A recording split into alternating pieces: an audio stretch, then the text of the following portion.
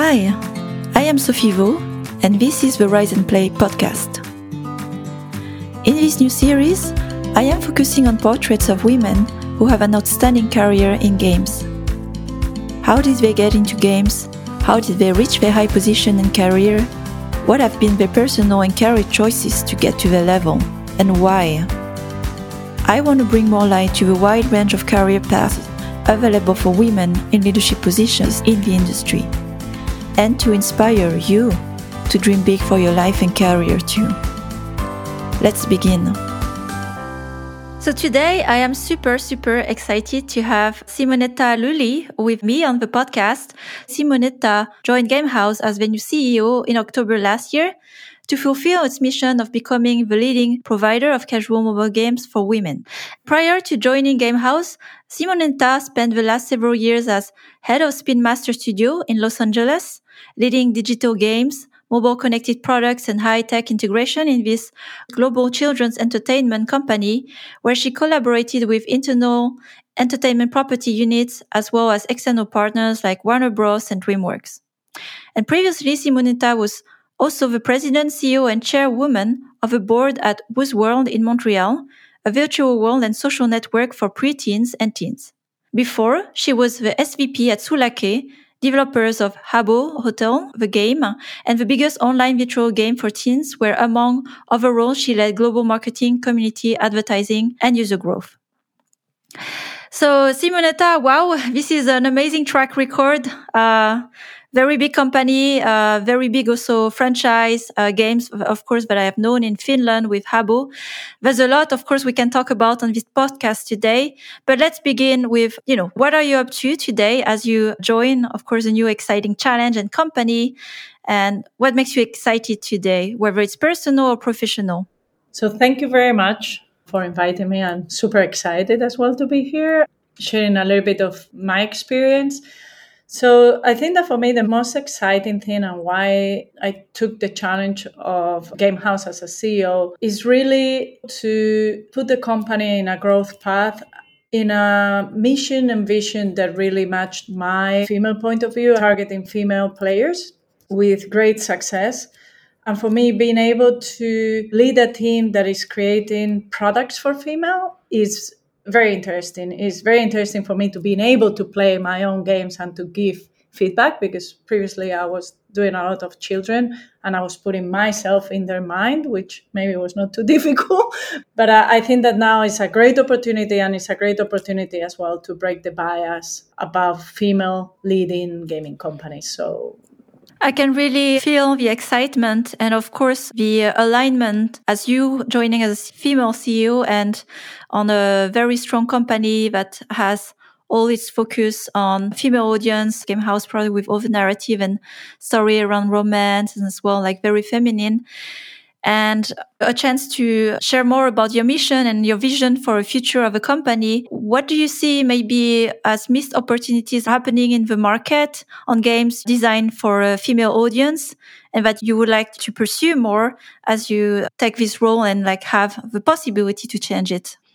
Our bigger mission in ambition in Gamehaus is really to own the me time of the female players in the genres that they play the most. We target an audience that is very wide of female. We have games that are for younger audience. We have games that are for older audience. We have games in PC or in subscription model, in free to play. Gamehaus really targets, I would say, the females however they want to play on their me time. For us, focusing first on how the female play and what is the behavior of them playing is very important. Female players have adapted to the games, but I don't think the games have adapted to them. Even if I know that many games are very successful on the female players, I think that there are certain gaps that it would really give the female audience how they play, in the times they play. And I think it will change the type of games, or at least the design of the games would be different from the fact that most of them play, as a way of relaxing. And are we designing for that? I'm not sure if everyone is designing for that. I think that people, when they think in casual games, they're the time they spend on the subway or on the bus or spare time. But reality is female players may play differently, and I hope we can build based on the behavior of the female, their social interest, and the way they play and they like, rather than them adapting to whatever we think they are doing. You're touching on an important point, like it's very intentional as well to go really in depth of the audience understanding. So here, not looking at casual audience as a broad just audience, but really with intention in this female audience that also has limited time. So you seem to have insights or observation on that by design, adapting in the daily schedule of busy women, with just life, not just professional, but personal, of course, family and everything. Have you done already some efforts into invest in that in user research, to understand how did you get those insights? Maybe what's your vision to have more of that, understanding the community around your games? We do have an audience committee in the company. We do have as well surveys. For example, during May, we are launching a campaign called, because it's Moms Month, right, across the world, we are launching a campaign that is Mom's Turn to Play. And we have done a survey where we'll share as well some data on how women and moms specifically in this campaign play. I think female players rarely will consider themselves as gamers, for example, is a keyword that they don't link with them. If you go older, even less. Even some of them may feel a little bit, I'm not going to say ashamed, but they don't broadcast that they play as males will. And I think doing these surveys and talking their language when we are asking things, that's what we are doing. But as well, I think Gamehaus, with all these 20 plus years experience in catering to female players, they know and they are ahead of the curve in many of these things. And even the fact that we are doing narrative games, there is a clear emotional connection in the female mind. And this is not me saying it, it's research and, we can prove it. Female mind, all day are linked to emotions. For me, it was an eye-opener because my mind all day is thinking. I saw this study where they were saying that a female goes in a bus and sees a purse, and then suddenly she starts thinking about, oh, I saw the purse last time in this place and my mom would like it. And then it becomes a whole conversation with herself about the purse. But in reality, what is happening is that she had an emotional connection with that purse. And it happens to be that is how the mindset is built. And that's why I think narrative games work very well on females. And that's why we try to connect with emotions, not only with pure gameplay. That's very nice how you frame it. And I think it gives me another perspective as well, looking at games where creating emotions, it's really hard to engineer. But listening to you, I can empathize with the audience and understand, the challenges and what are the things that make them tick. And I think this is one of the biggest advantage of you joining the company at this phase and bringing your vision and testing, new things to bring it to another level. But let's go back to you joining last October Gamehaus. The role here for you as CEO is quite broad. And with this mission, what are your main area of focus in your coming month, your priorities? My current priorities has been first to focus on setting strategically and organizationally the company for growth, in the sense that I'm a great believer in ownership and responsibilities. I trust easily.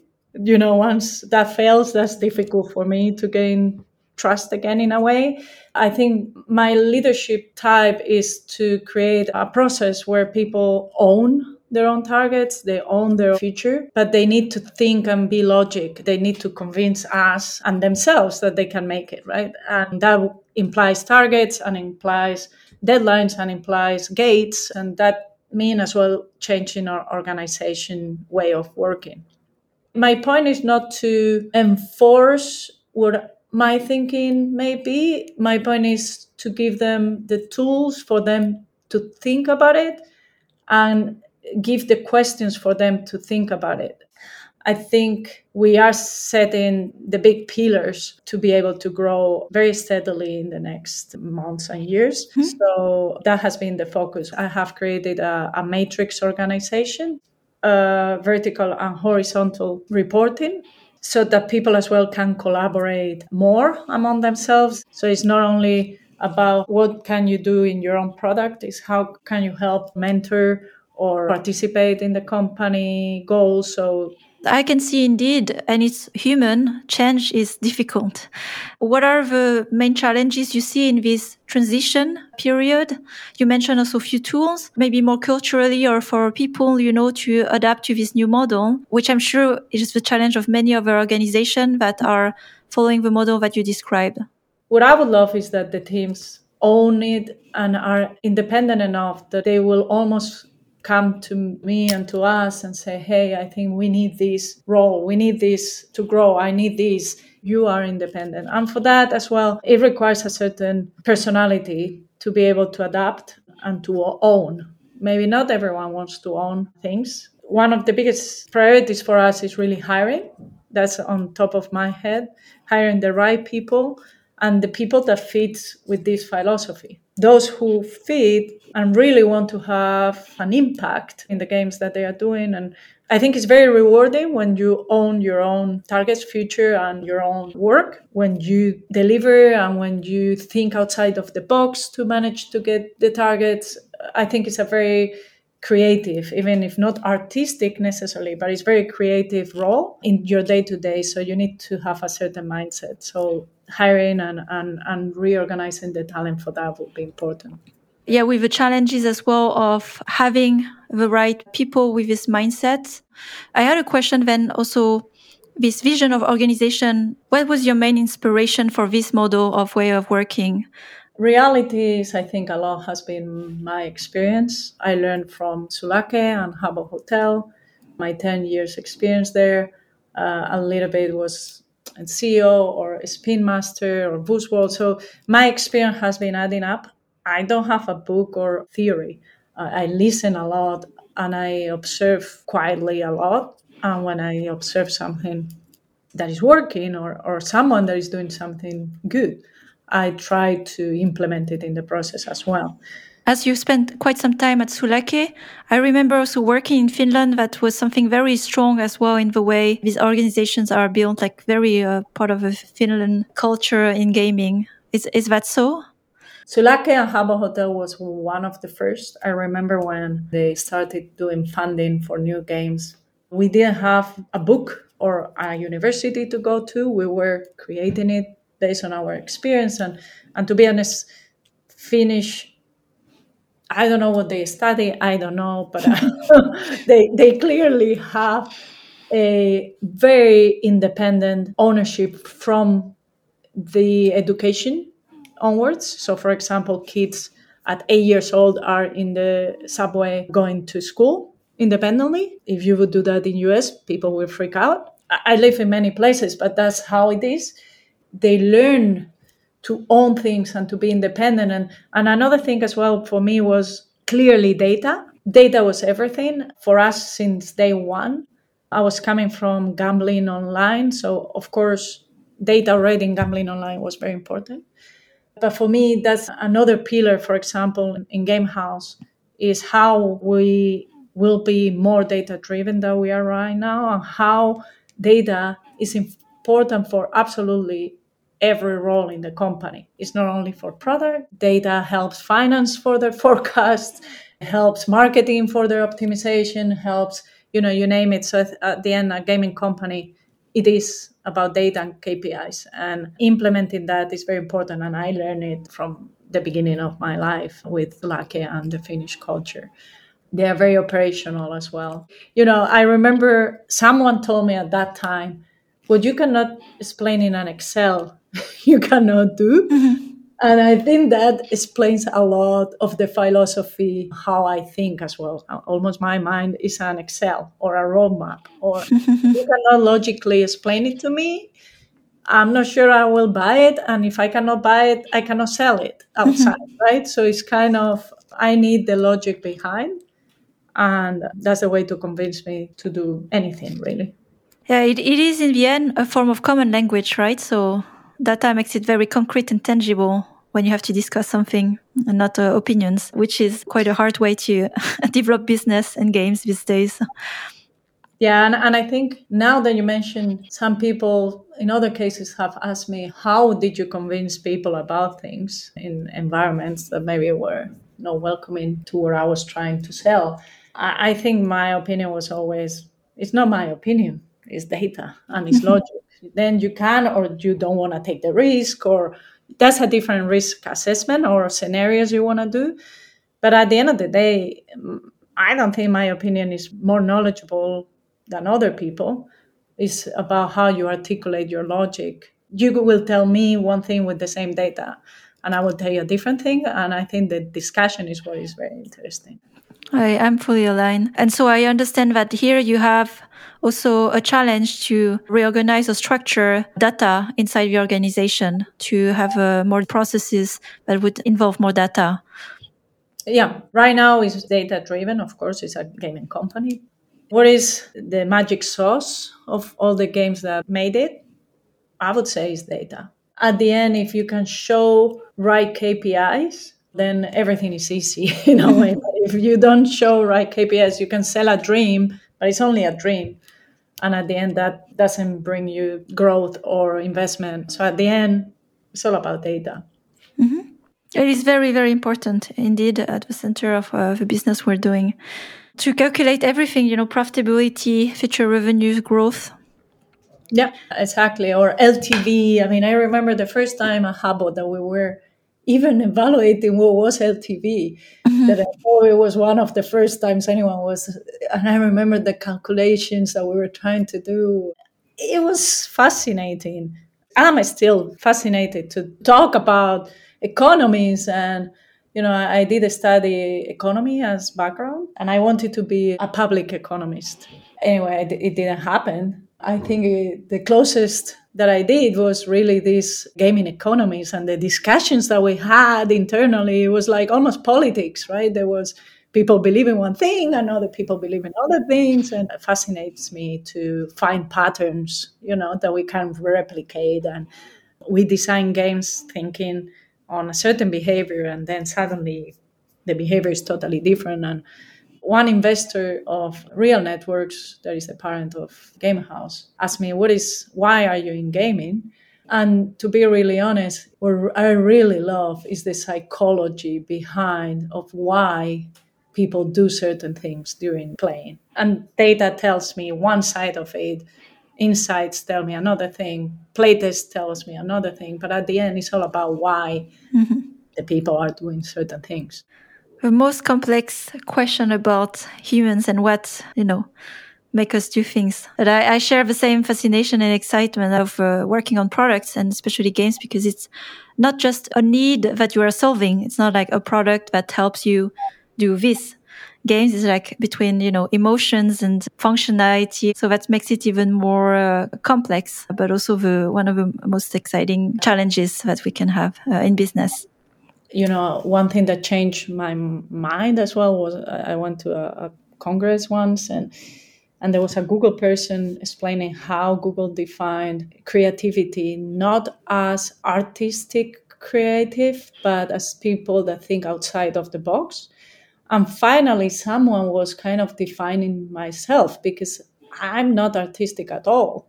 I cannot even draw a cow. I'm creative in trying to solve problems. And that challenge in gaming or at company level is what drives me. It's very fun to solve problems. What drove you to take this new challenge? As you were already quite busy, you've done a lot in your career. What made you take the leap again, and like taking a company, it's a big commitment, a lot of work.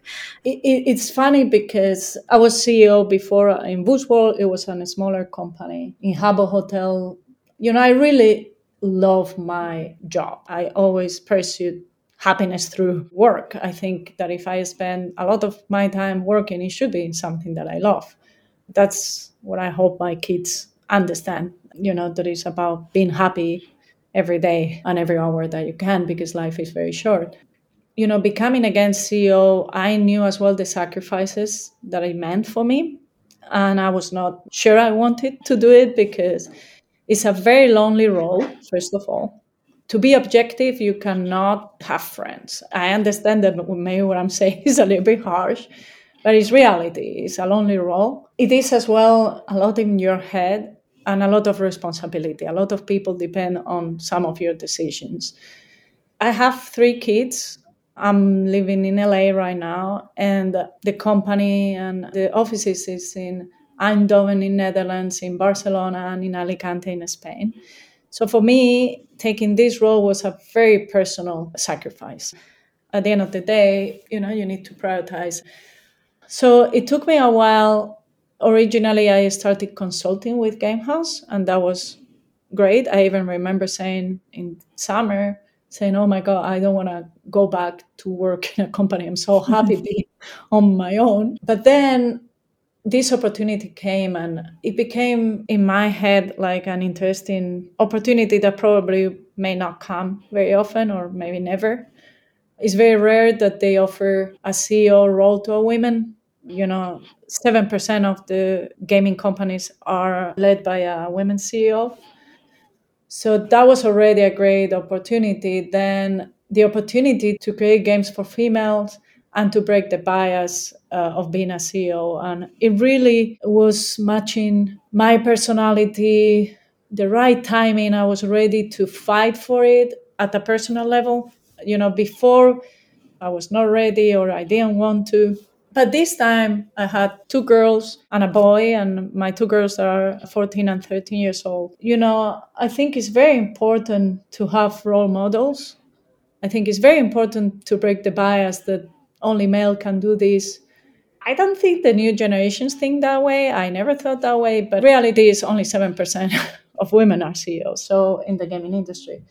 So for me, I sat with them, with the family. They are old enough now to understand. And I discussed and I said, hey, this will be a sacrifice for all of us. But I think it aligns with my morals and my belief. And I think I should do it. And they were super supportive. My husband, super supportive.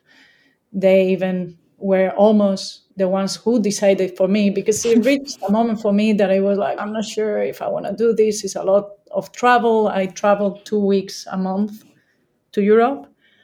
And it was more them saying, you cannot lose this opportunity. You should do it for you, for breaking the bias, and for the girls to see that this is possible. And one of the things that people tell me the most in interviews that I do with male or partners that I talk is, I want to be part of Gamehouse. I have daughters that I want to show that we can design games for female, that a company can be led by a female. So it's very interesting how it actually is happening, and I'm helping. And I think that you cannot pay that with money. I'm fighting for equality with your career. I think it's very rare. Thanks for sharing such a personal story, Simonetta. It's very touching as well for me, and very inspiring as well, as in seeing more female CEOs. And it does help for your presence today in the podcast, but also seeing as role models other women doing it and even being open about how they got there and why they got there. So it's very meaningful and insightful as you are taking a role as a CEO. It is a very demanding job. A lot of expectations are on you. You have to report to a lot of people. Also, I understand you have a parent company to stakeholders, investors, your employees, your family, personal life. A lot of things are on you, and it feels very lonely. I heard that as well from many CEOs and leaders in general, but I'm sure it's on another level for CEO. So what are the tools for you to handle that? In terms of decisions, I try to do things logically and that I feel are right. When I'm doing something, it's because I believe it's the right thing. It takes a little bit less pressure on the decision. So that, in terms of decisions, I would say that is my trick. And in terms of how I manage my life and my travel, my family, and all of that, my work, I'm not going to lie that I work a lot, but I think my biggest ally is flexibility. So I think that for me, that's key number one. I always need to get out sometimes, and I work very well on a Starbucks or terraces, or I try to find my spaces that are not at home or at the office. I have a game with one of my kids at 3 p.m. that I'm able to go to that game without feeling guilty, because I know that I'm responsible enough to be able to work at 6 p.m. or whatever. You have a sick kid or a family that is sick, don't feel pressure, and that the company supports family at all levels, from kids to parents to partners, whatever supports. The calendar goes around my family and not my family around my calendar. I, of course, understand that maybe I have now the position to be able to do that. But I truly hope that in Gamehouse, people can do that with flexibility.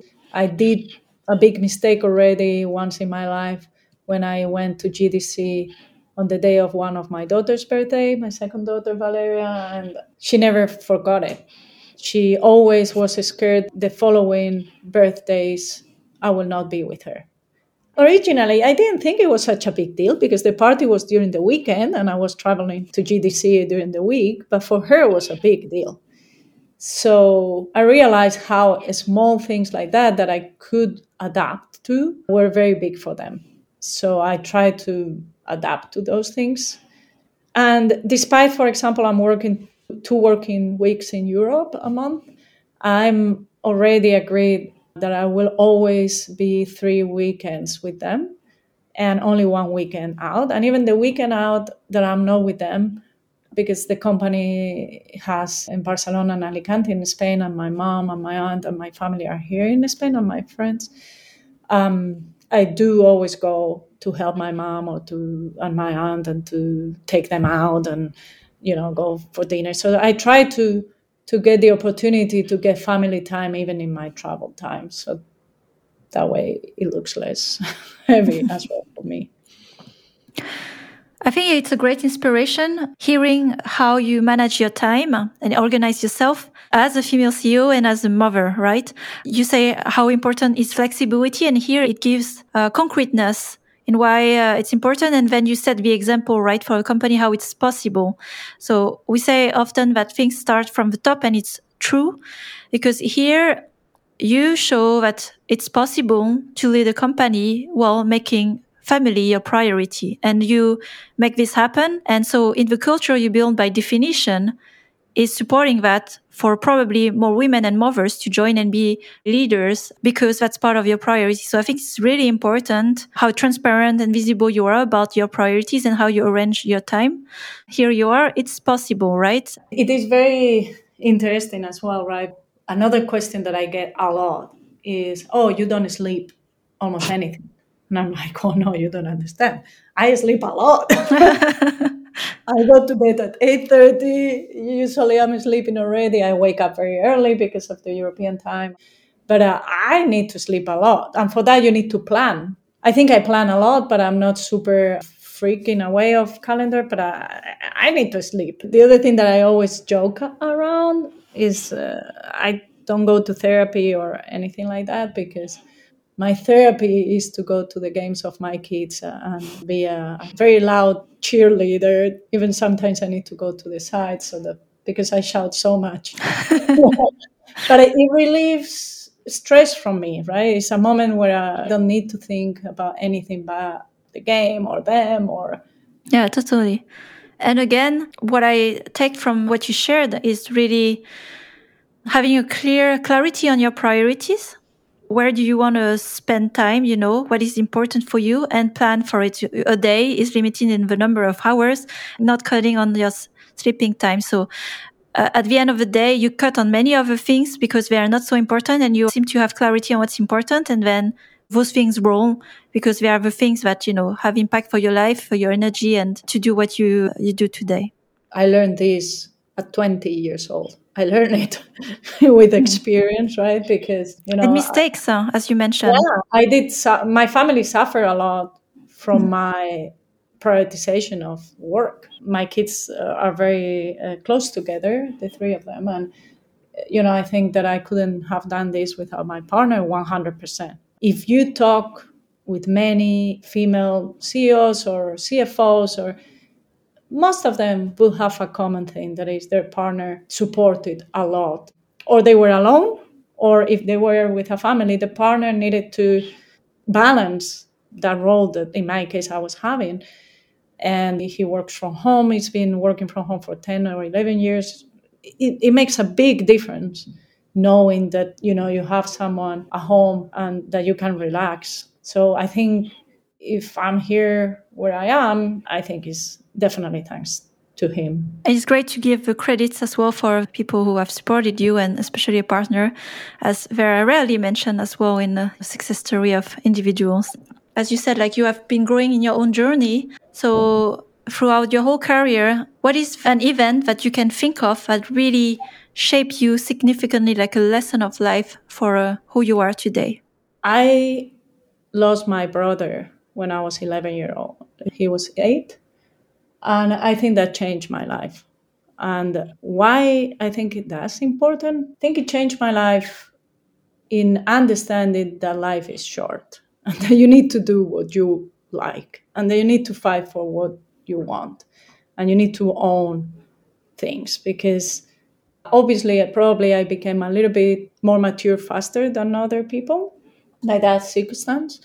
It became clear for me as well that I was not seeing the world how other 11-year-old people were seeing it, right? I mean, from one day to another, you lose your brother in an accident, and suddenly you cannot talk to other kids as they cannot understand you. It's very, or even adults cannot understand what you are suffering or what you are passing. And I think that for me, it shaped who I am probably the most. I think I was a different person before than I was after.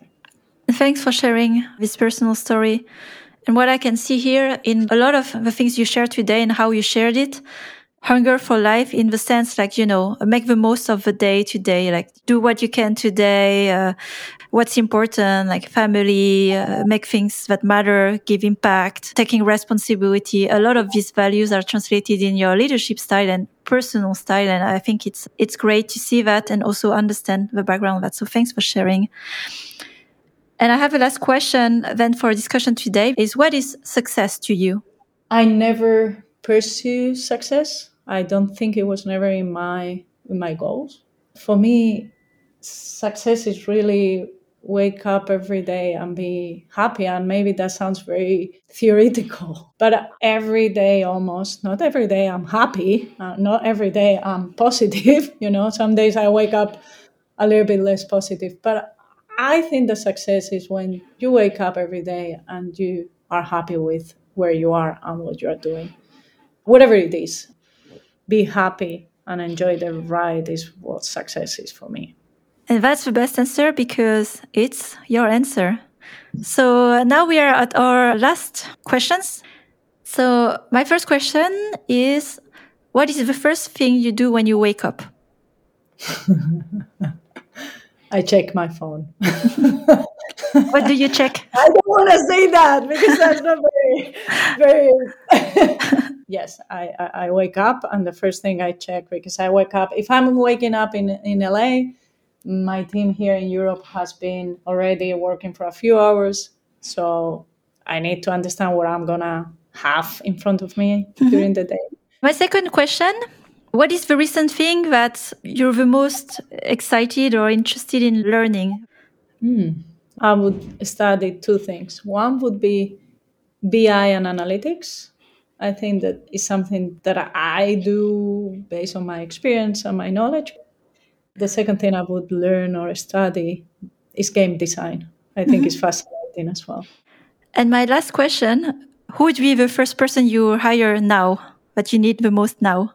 I think a senior game designer, lead game designer, I think that would understand the vision and the mission that we are implementing in the company. I think that would be a very core role that currently we will benefit a lot, and that is open right now. Well, with this question, I guess your message has been passed on, and for the listeners here, you heard it. It's a very demanded role and also a great future-rising company as well, with great values of leadership. Simonetta, we are at the end of our discussion today. I've enjoyed a lot our discussion, very personal things that really touched me personally as well and inspired me, to see with a different lens, role CEO and different type of CEOs. So it's very refreshing as well that you shared your story, your time today. Thanks a lot. No, thank you. It was a pleasure. It was very fun. So thank you very much. Take care. Until next time. Thanks for listening to this new episode of Rise and Play podcast. If you enjoyed the content and want to support what we're doing, rate and review the podcast, spread the word about it. If you'd like to contribute to the change too, reach out to me on LinkedIn for a collaboration. You'll find all the rest of the content on riseandplay.io, including my free masterclass on conscious leadership, how to hire a team with a vision, or how to lead and build a team for the long-term game. Until the next time.